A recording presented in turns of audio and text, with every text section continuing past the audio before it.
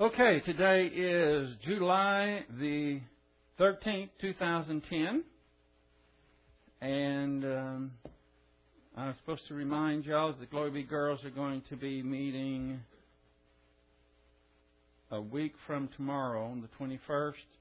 And this time the guys are invited also. I'm going to be on the firing line, so if you have any questions, you can write them down and ask them at that time. Okay, let's prepare ourselves in our usual fashion. We'll have a few moments of silent prayer, rebound if necessary. Let us pray.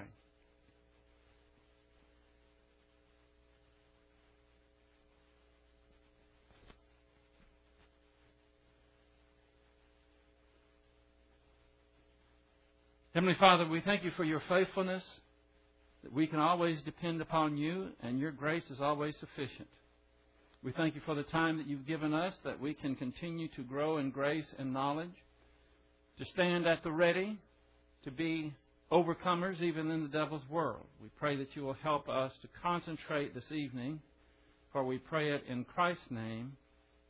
Amen. I don't know if you heard about this or not. The first Indian astronaut returns to Earth. Some have heard the news that India has entered into the race for Mars. This is a picture of the first returned Indian astronaut that just landed.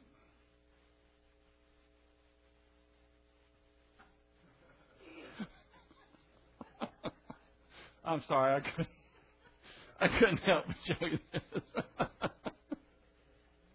I couldn't hardly keep a straight face as we were doing that.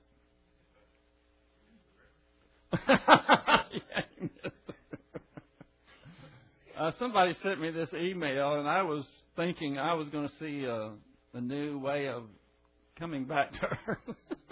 I guess that's a new way. A bit of levity before we begin. What?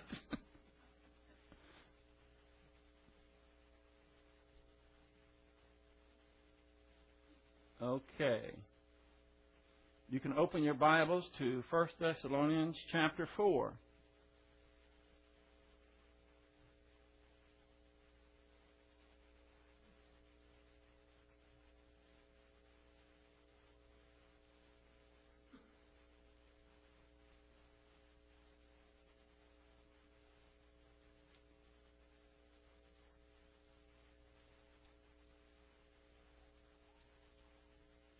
We were finishing chapter 4, verse 13. And one of the things that we were focusing on is one of the doctrines that some people get mixed up on. And that is about those who have fallen asleep. That's a term for believers who have already died and gone to be with the Lord. And it does not refer to soul sleep. We spent some time going through the Scriptures to demonstrate that when you die, you don't cease to exist. You just relocate to another place. And there are two verses that we did not get to, or at least one that I see here. Let's see.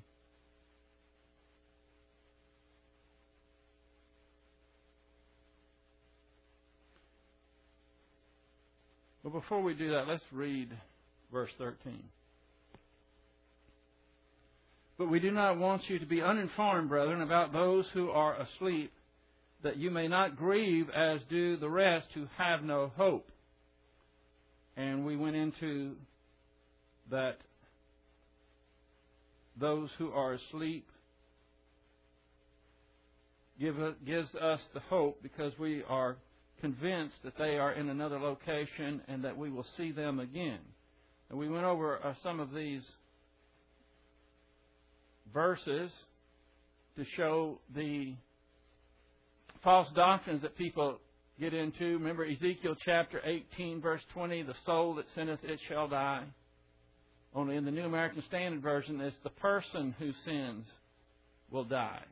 And the whole context of that Ezekiel chapter 18 in that part of the Scripture anyway, is that the one who sins is responsible for his sins. God does not visit the punishment of the father upon their sons. But they take that because in some translations it says the soul that sinneth it shall die, as if the soul dies. The soul never does die. It just goes to another location. Then we went to Ecclesiastes 3:18 through 21, Ecclesiastes 9, 1 through 6. And these are falsehoods that are given in the Bible. There are lies in the Bible, but of course it's never God's Word that is lying. It's just recording lies.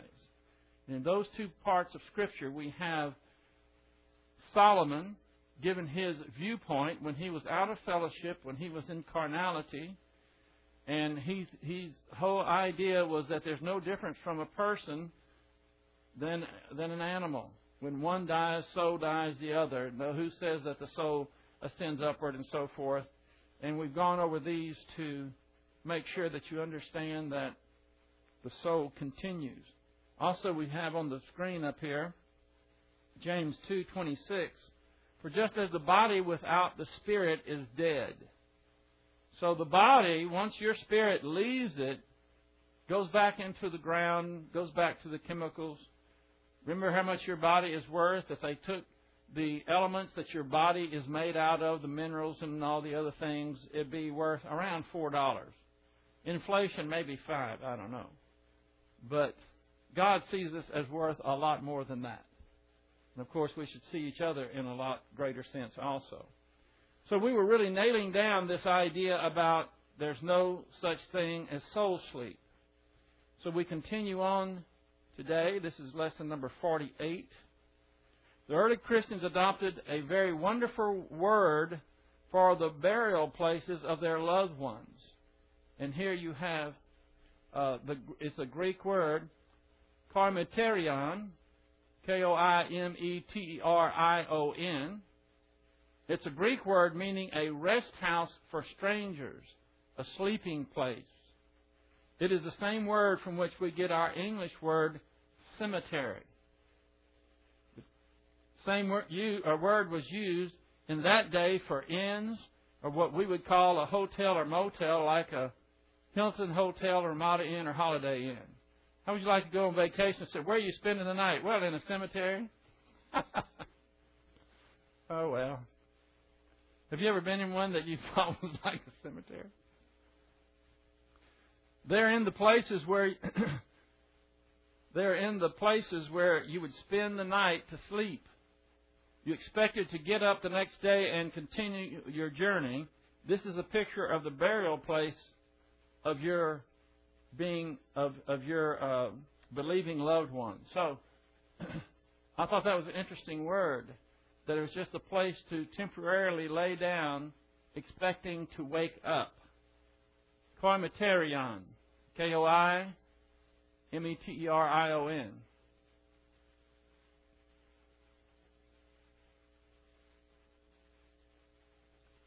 That you may not grieve as do the rest who have no hope.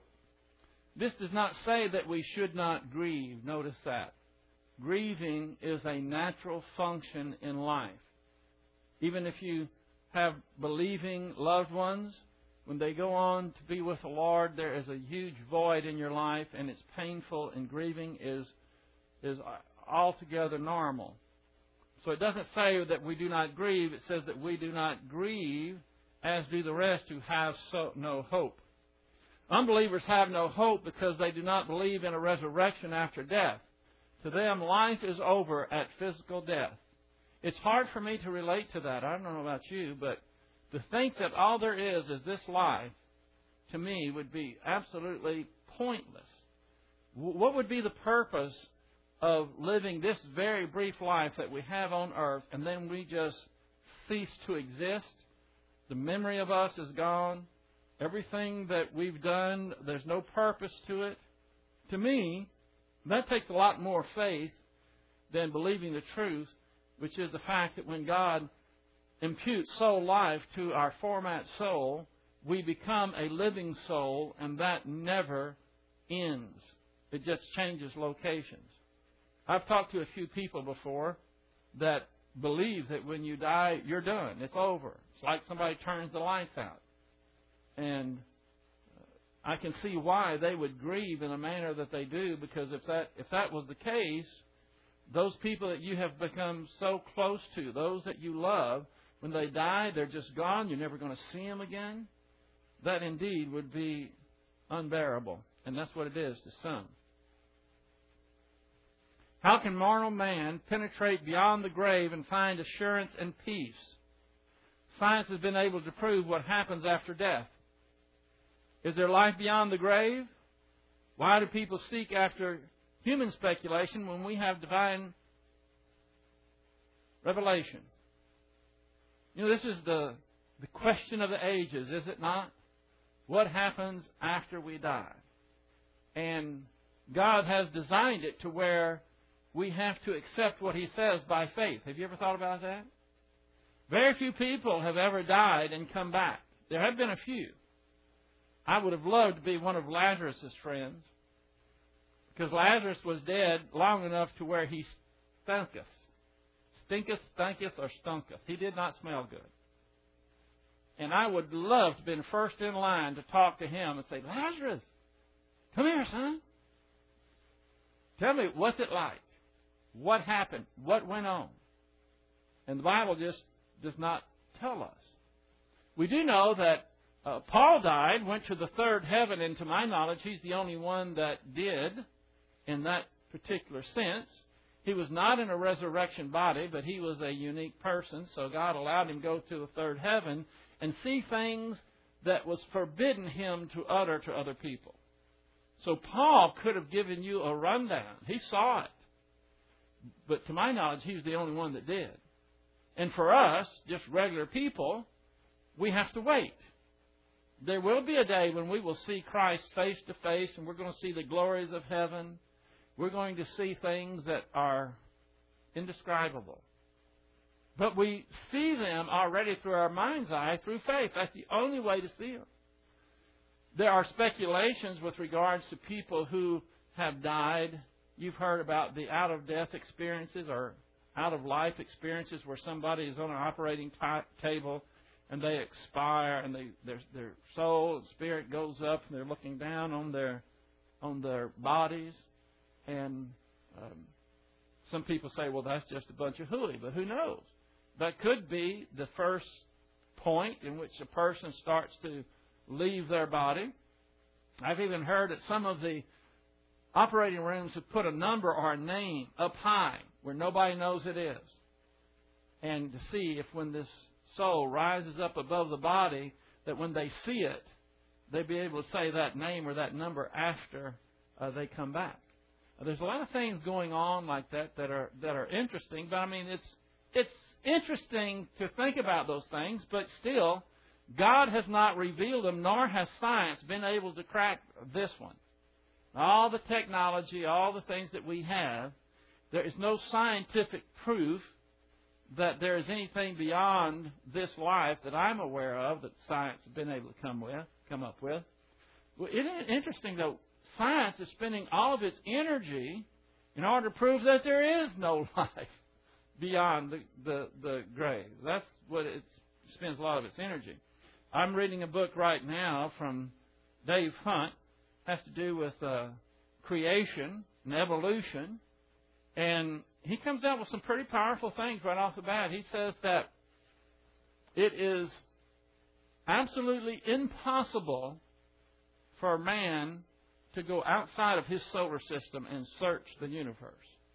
You know, our solar system, we can go to our planets and so forth, but as far as breaking loose from our solar system, this little sphere around our little sun, a little star there, he says it's absolutely impossible, and he gives some reasons why. He says once you go past the speed of light for so long or whatever, you burn up. I don't know. It's all scientific.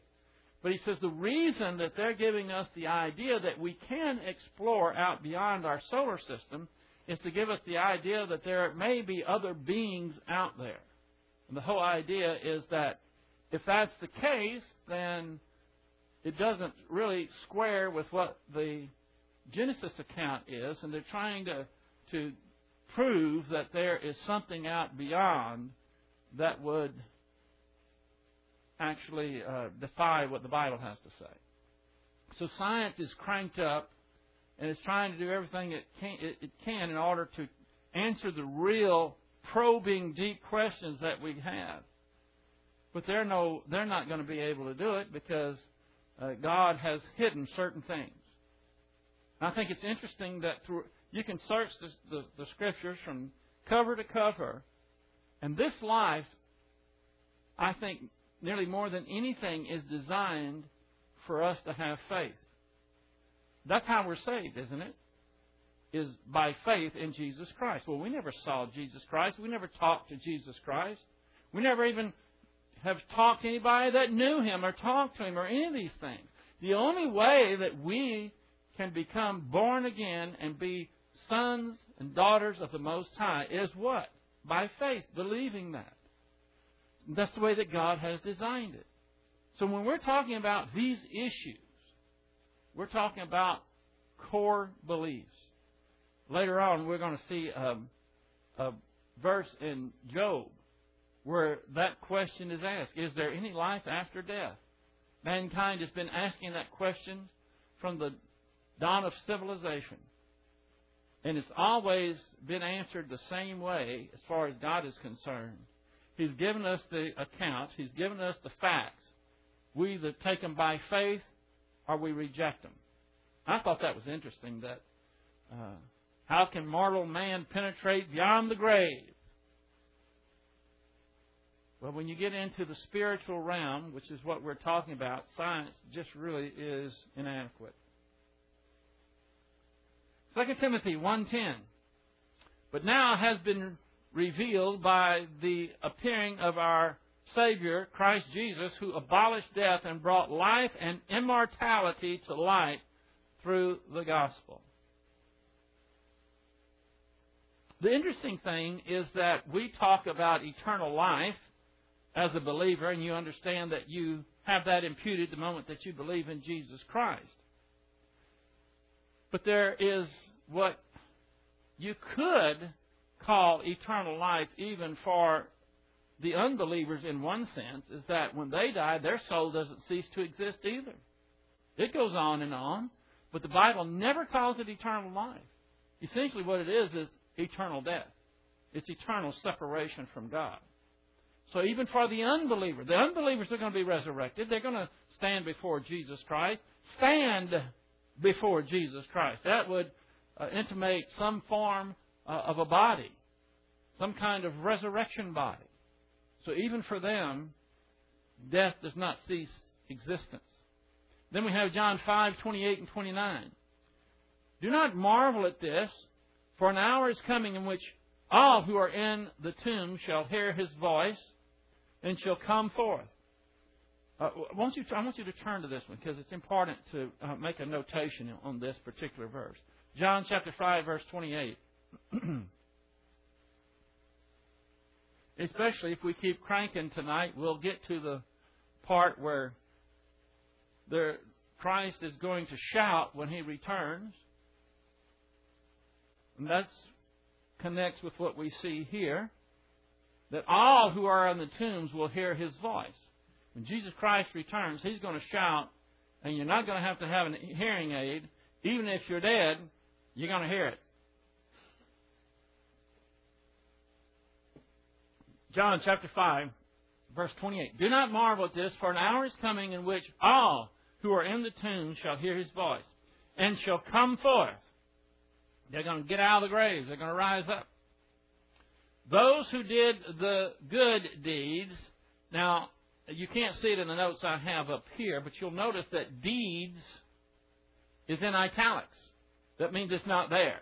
It was added. So I want you to cross it out because it should not be there. It should be those who did the good, period. The good is faith alone in Christ alone, accepting the gospel. Not deeds. Deeds is not there.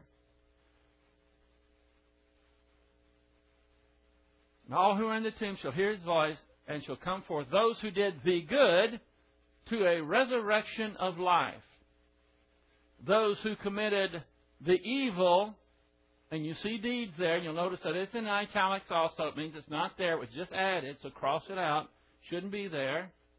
Those who did the evil is rejection of Christ. Those who did the evil rejected Christ to a resurrection of judgment. So there's a resurrection for the believers and a resurrection for the unbelievers.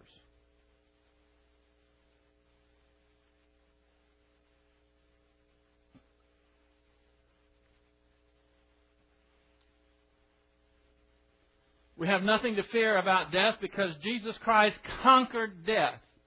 I want you to go to this verse, and if you don't have it marked in your Bibles, these 3 verses, you need to mark it because very important Scripture. In fact, 1 Corinthians chapter 15, that whole chapter is extremely important.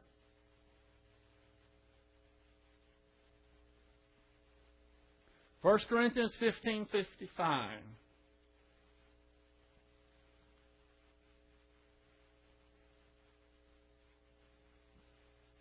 Let's start with verse 51.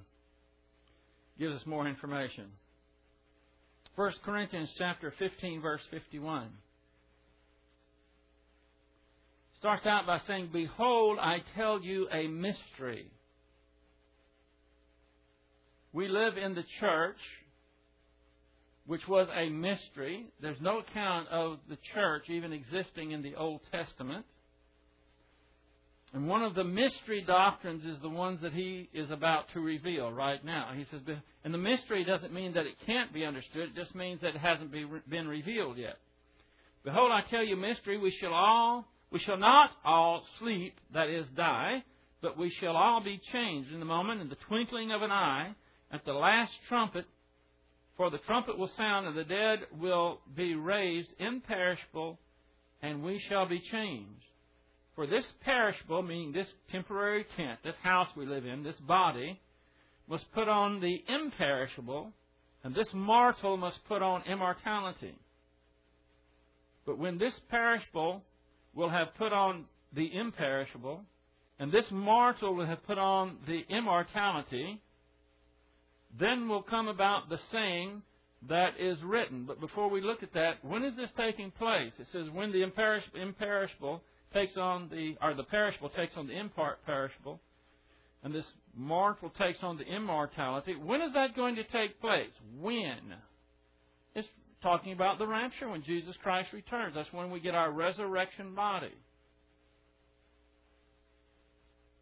So when that happens, it will come about the saying that is written, "Death is swallowed up in victory." That means that death is going to be destroyed. No more death. And these are the great verses here. "O death, where is your sting?" Or "Where is your victory? O death, where is your sting?" The sting of death is sin, but the power of sin is the law. Verse 57, this is one you want to circle for sure. "But thanks be to God, who gives us the victory through our Lord Jesus Christ." Christ has already conquered death. And He gives us the victory because we are going to be resurrected also. "Therefore, my beloved brethren, be steadfast, immovable, always abounding in the work of the Lord, knowing that your toil is not in vain in the Lord." It's not in vain. Why should you put yourself out in order to toil for the Lord if when you die you're just dirt? You just cease to exist. The Bible is saying, no, it's very important because Christ conquered death and we will continue to live. Okay, now we're 1 Thessalonians chapter 14, verse 4. I don't know if you recognize what an exciting part of Thessalonians we're in. In fact, the entire Bible. This is the blessed hope that we're talking about. So verse 14, we start getting into it even deeper. "For if we believe that Jesus died and rose again, even so God will bring with Him those who have fallen asleep in Jesus." We start with the first phrase here, "for if we believe." This is the first reason why we do not grieve as those who have no hope. Because we believe. Remember, I've been talking about the importance of faith. That's why we don't grieve the way others do, because we believe. If sets up a first-class conditional clause and would read better by saying, for since we believe. It's that strong. Not for if we believe. This is first-class conditional clause. Means since we believe. Since we believe what? That Jesus died and rose again. This is in the aorist tense. Jesus' death was unique in several ways, but what is most unique is that He rose from the grave in a resurrection body. You understand that Jesus Christ was the first to rise from the dead in a resurrection body, never subject to death again. We've gone over the difference between resuscitation. There's several examples in the Bible of people who have died and come back to life. We were talking about it a while ago with Lazarus is one example. But there's many of them, and they subsequently died. So they did die and were resuscitated, and then they died again. So they didn't have a resurrection body. Jesus Christ, to this day, is still the only one who has a resurrection body. He is the only one that was qualified to go into heaven in the presence of God. No human was able to do that until Christ led the way. And He did lead captivity captive. When the Old Testament believers died, they went into a place called paradise or Abraham's bosom. Even when Christ was on the cross, remember what He told the thief? Today you will be with me where? In paradise.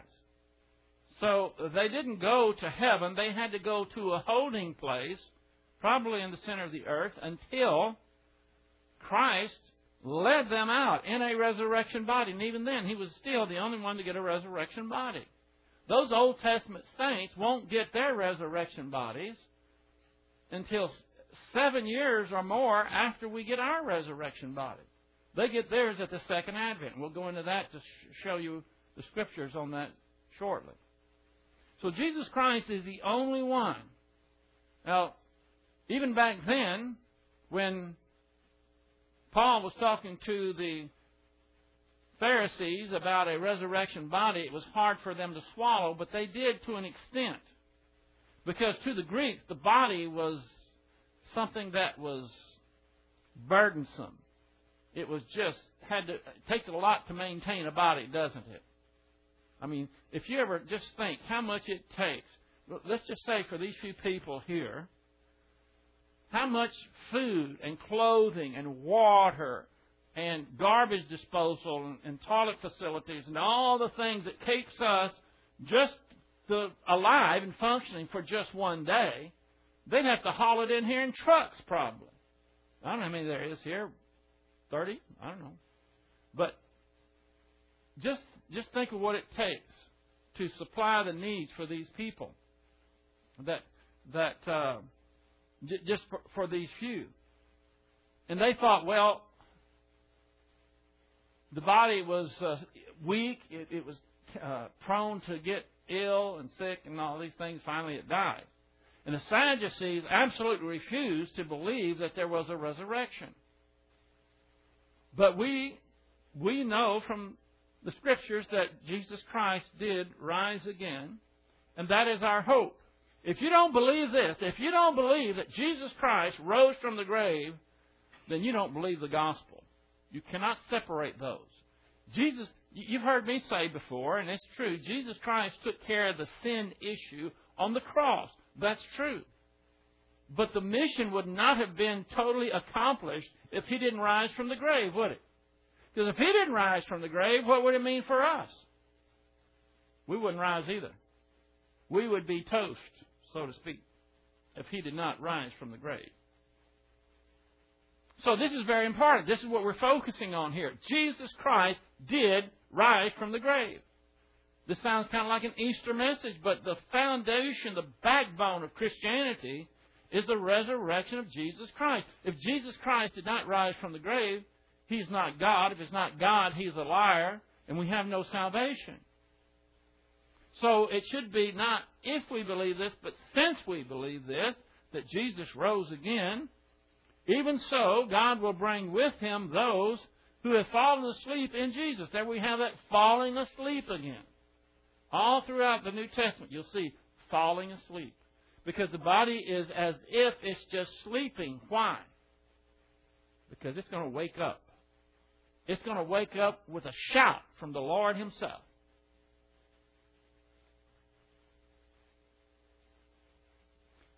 Here we have the connection of Christ's resurrection with His return to the atmosphere above the earth to gather His bride, that would be the church, and take her back home with Him. So here is our connection of the resurrection of us with Christ's return. There's a very important message in this sentence, that even so God will bring with Him those who have fallen asleep. Very important message no one can afford to miss. Here it is. There's no way that Jesus can bring believers who have died back with Him from heaven unless they are ready with Him. Right? So if you just cease to exist when you die, then you wouldn't be with Christ in heaven, would you? And this is what the JWs and Worldwide Church of God at one time believed, that when you die, you just cease to exist. Well, if you cease to exist, you couldn't be coming back with Christ. So when we die, physical death, and our soul and body separates, our soul and spirit separates from our body, according to Ephesians, 8:5, that we are face to face with the Lord. That's because in that moment, I don't know where the third heaven is, but it doesn't take long to get there when you're with Christ. And you will be with Christ.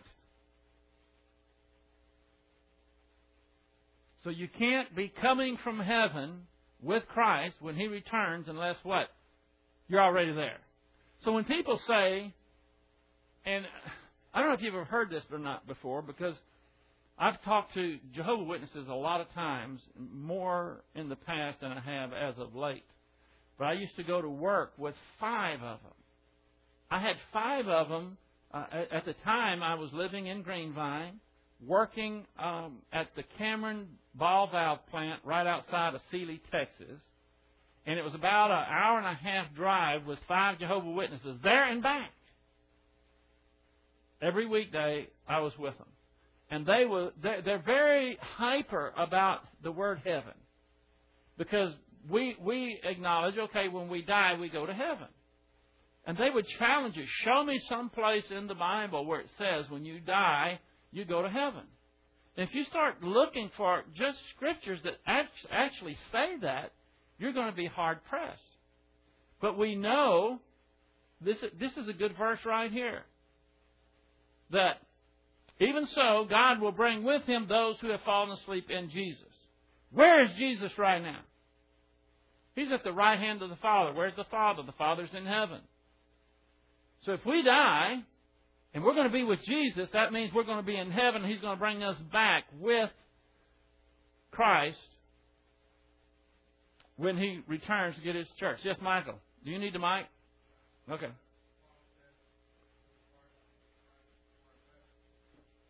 Right. He said, I'm torn between staying here and being with you, yokels, which is not what I want to do, but it's best for things. But I'd rather depart and be with Christ.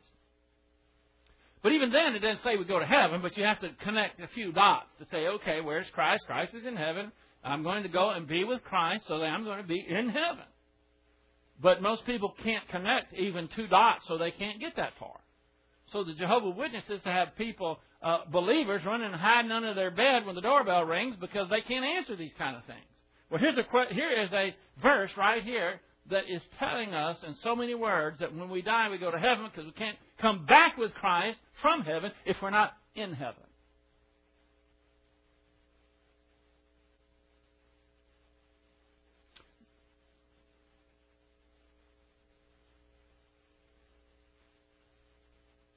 The believer's soul and spirit goes to be with the Lord, and he is absent from the body and present with the Lord. 2 Corinthians 5:8. What did I say? Ephesians 8:5? I had it all backwards. It's 2 Corinthians 5:8. That's to be absent from the body and present or face to face with the Lord. Doesn't that take the sting out of death for you? I mean, it doesn't unless you believe this. If you'd question this, then I would not like to be in a foxhole with you, or really anywhere else.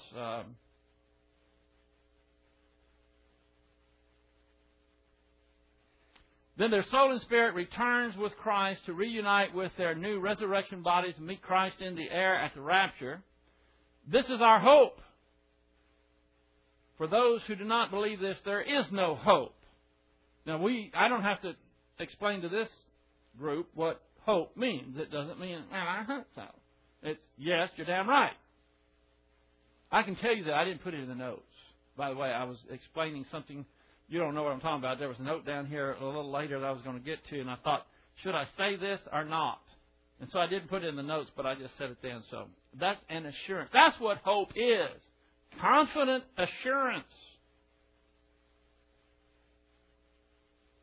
I think this is neat. A man once said to his friend, I hear you lost your wife. I'm very sorry. And he replied, no, I didn't lose her. You can't lose something when you know where it is, and I know where she is. Pretty good, huh? So you don't lose anybody. You know where they are, and it's just a temporary separation. Sometimes this temporary might seem long to us, but in the overall, it's very short. And knowing that you're going to see that person again. I don't know how many times that I've comforted people who have lost their loved ones by reminding them it's just a temporary lapse of time. You'll see them soon. That's our hope. That's our confidence. But not only are we going to see them soon, we're going to see them in such wonderful circumstances. All the crap we're putting up with now is going to be past tense. It's going to be wonderful. Now, whether we believers live or die, we have nothing to fear because Jesus will come either with us or for us. Either way, we're going to be with Jesus. Isn't that going to be great? So if you ever know anyone that is staring death right in the face and you want to know how to comfort them, what can you say? Just go to 1 Thessalonians chapter 4, start around verse 13 or 14, and read it to them and explain what it means. That's the greatest comfort you can give them.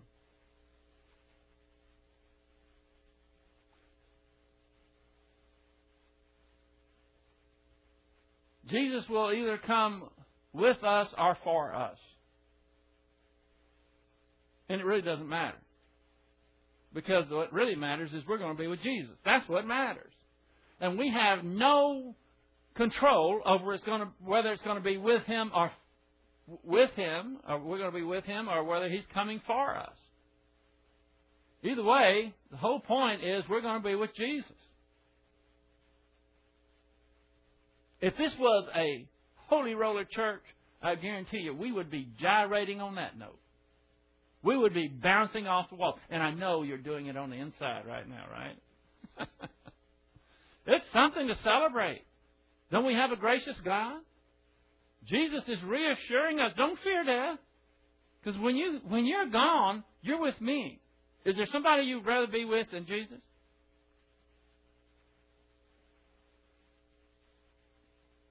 First Thessalonians chapter 4, verse 15. For this we say to you by the word of the Lord, that we who are alive and remain until the coming of our Lord shall not precede those who have fallen asleep.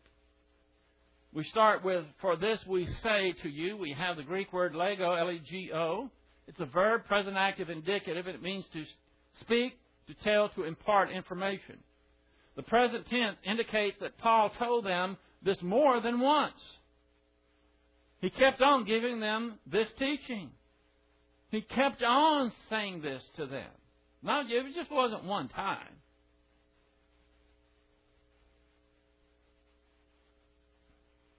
By the word of the Lord. The rapture is not something Paul and his companions dreamed up.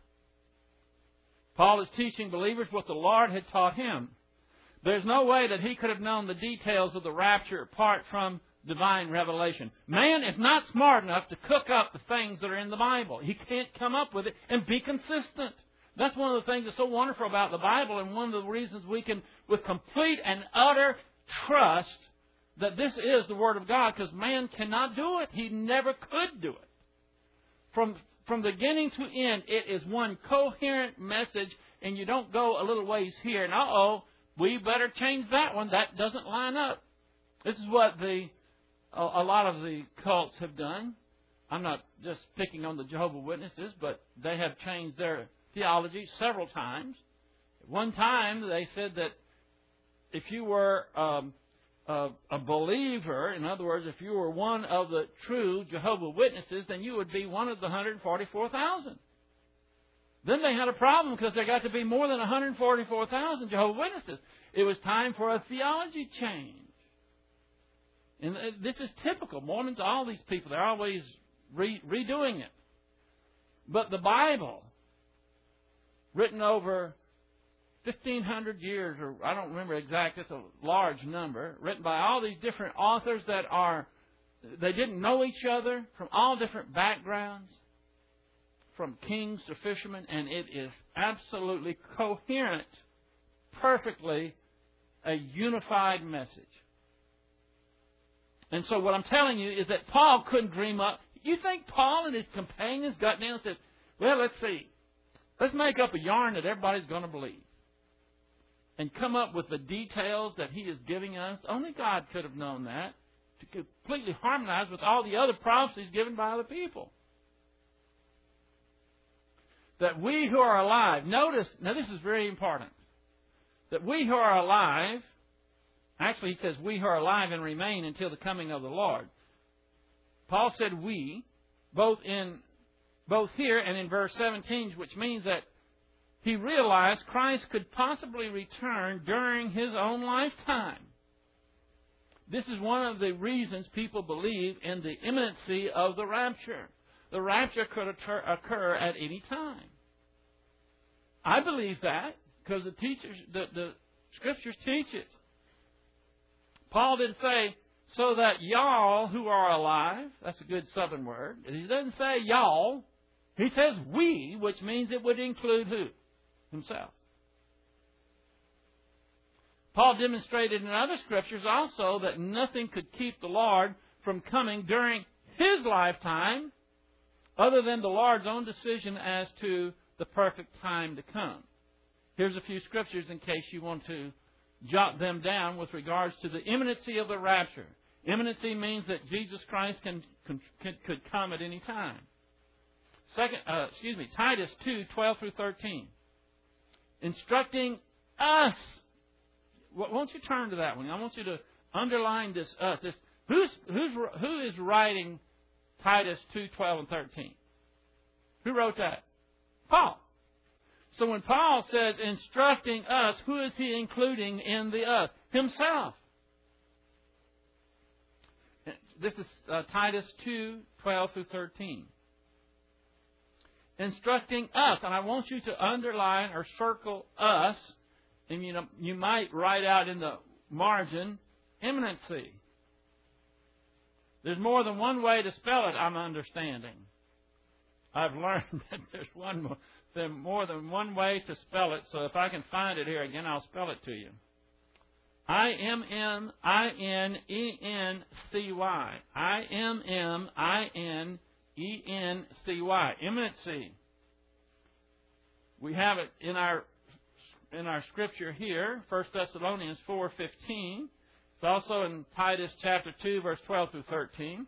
Instructing us to deny ungodliness and worldly desires and to live sensibly, righteously, and godly in the present age, looking forward, this continuing the sentence, including himself, looking forward, or looking for the blessed hope and the appearing of the glory of our great God and Savior, Christ Jesus. So in another part of Scripture, another epistle written to Titus, again, Paul is demonstrating that he was looking for Christ during his lifetime. We have it again in 1 Corinthians chapter 15, verse 51 and 52. Behold, I tell you, by the way, who wrote 1 Corinthians? Paul. Okay. Behold, I tell you a mystery. We shall not all sleep, but we...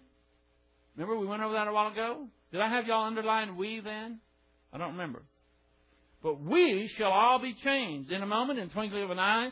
The last trumpet, the trumpet will sound, and the dead in Christ will be raised imperishable, and we shall be changed. Did that happen to Paul and the people of his time? No. But the way he wrote that, he was anticipating it. It could have very well occurred during Paul's time. That was 1 Corinthians 15, 51 and 52. Here we have Philippians chapter 3, verse 20. For our citizenship is in heaven. That would be another good one for the Jehovah's Witnesses, wouldn't it? Oh, we don't go to heaven. Well, explain Philippians 3:20. It says our citizenship is in heaven. Well, in fact, I've heard them argue that, and I can remember that one now. They said, well, yeah, your citizenship is up there, but you never go there. You stay on earth. Yeah, right. That makes a lot of sense. For our citizenship is in heaven, from which we eagerly wait for a Savior, the Lord Jesus Christ. So there again, you have we, Paul, including himself in the letter, the epistle to Philippi. Peter also weighed in on this doctrine of imminency of the rapture. In 1 Peter chapter 1, verse 13, therefore, gird your minds for action, keep sober in spirit, fix your hope completely on the grace to be brought to you at the revelation of Jesus Christ. You see, some say that, well, if the rapture could not happen until Peter was an old man and certain things had to happen, but we have scriptures from the men themselves anticipating the rapture during their lifetime and informing those to keep looking up, be aware, be alert. Imminency of the rapture. Here's a note that's important with regards to the imminency. There's a distinction between the soon coming of Christ and the imminent coming. Nowhere does Scripture teach that the coming will be soon, but it consistently teaches that the coming can be expected at any time. Some believe the rapture cannot occur until certain things happen first, which would mean we cannot anticipate it happening at any time before that. There are those that are in the mid-trib rapture, sometimes called the pre-wrath rapture. Those who would be at the post-tribulational rapture. These people would say that there indeed is a lot of signs that are going to have to take place before Christ comes. In other words, if Christ doesn't come until, let's say, the mid part of the Daniel's 70th week, which we call the tribulation, there are a lot of things that we can see that has to happen. The seal judgments have to take place. There's a lot of things specifically that we could be looking for or should be looking for before Christ returns. Now, what would happen if that was so? In other words, if the Bible said that there's some event, there's some sign, there's something that must take place before Jesus Christ returns, and it hasn't happened yet, what would that do to our motivation and our anxious awaiting of His coming? It wouldn't be there, would it? In fact, the Bible, I think, would not be telling us to look up and anticipate Christ. We would be anticipating the sign, would we not? And that would be a killer. I don't have time now, but there's scriptures that indicate that this is a motivating doctrine of the rapture, the imminency of the rapture. It's even a purifying ministry that Jesus Christ has left with us with His imminent return, that it could happen at any time. It purifies our own soul, because when we start thinking about Jesus Christ returning, and He could return at any moment, what does that do for our motivation to live a more righteous life that's pleasing to Him? What does that do with our motivation to get with it, get with doctrine, learn, and grow up, get to spiritual maturity? That is a great motivating force. And you take that away, and we're just looking for signs. In fact, if the Antichrist is going to come before Christ, why isn't the Bible telling us to be looking for the Antichrist first? If He comes first, why would we not be anticipating the Antichrist before we anticipate Christ? There's a lot at stake here, and so I'm going slowly and meticulously over these verses so that I want you to see all the ramifications of them. And the fact that we have these apostles saying we are anticipating Christ's imminent return means that if He could have returned during Paul's day or Peter's day, then certainly He can return at any time now. With that in mind, we want to persevere. We want to be found doing His business, being obedient, doing His work. You take that away, and that whole great motivation is dead if we have to be looking for signs or waiting for all these other things to happen before Jesus Christ returns. So I'm out of time. We'll continue that next time, but that gives us some food for thought. We're in a great part of Scripture. I mean, we're talking about something that is going to be the greatest. There's not going to be anything like the rapture. Nothing was ever, or will ever be like the rapture.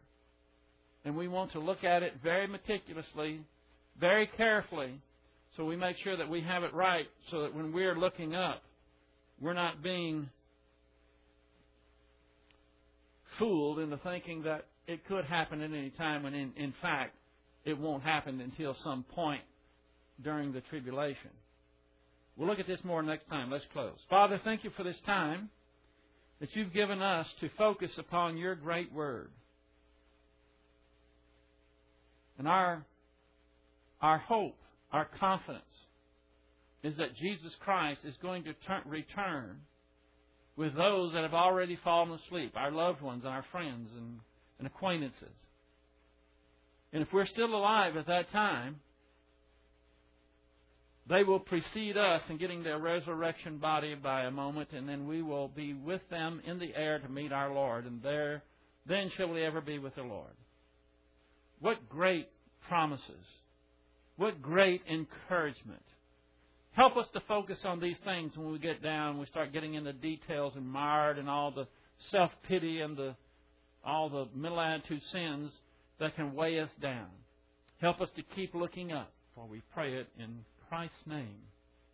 Amen.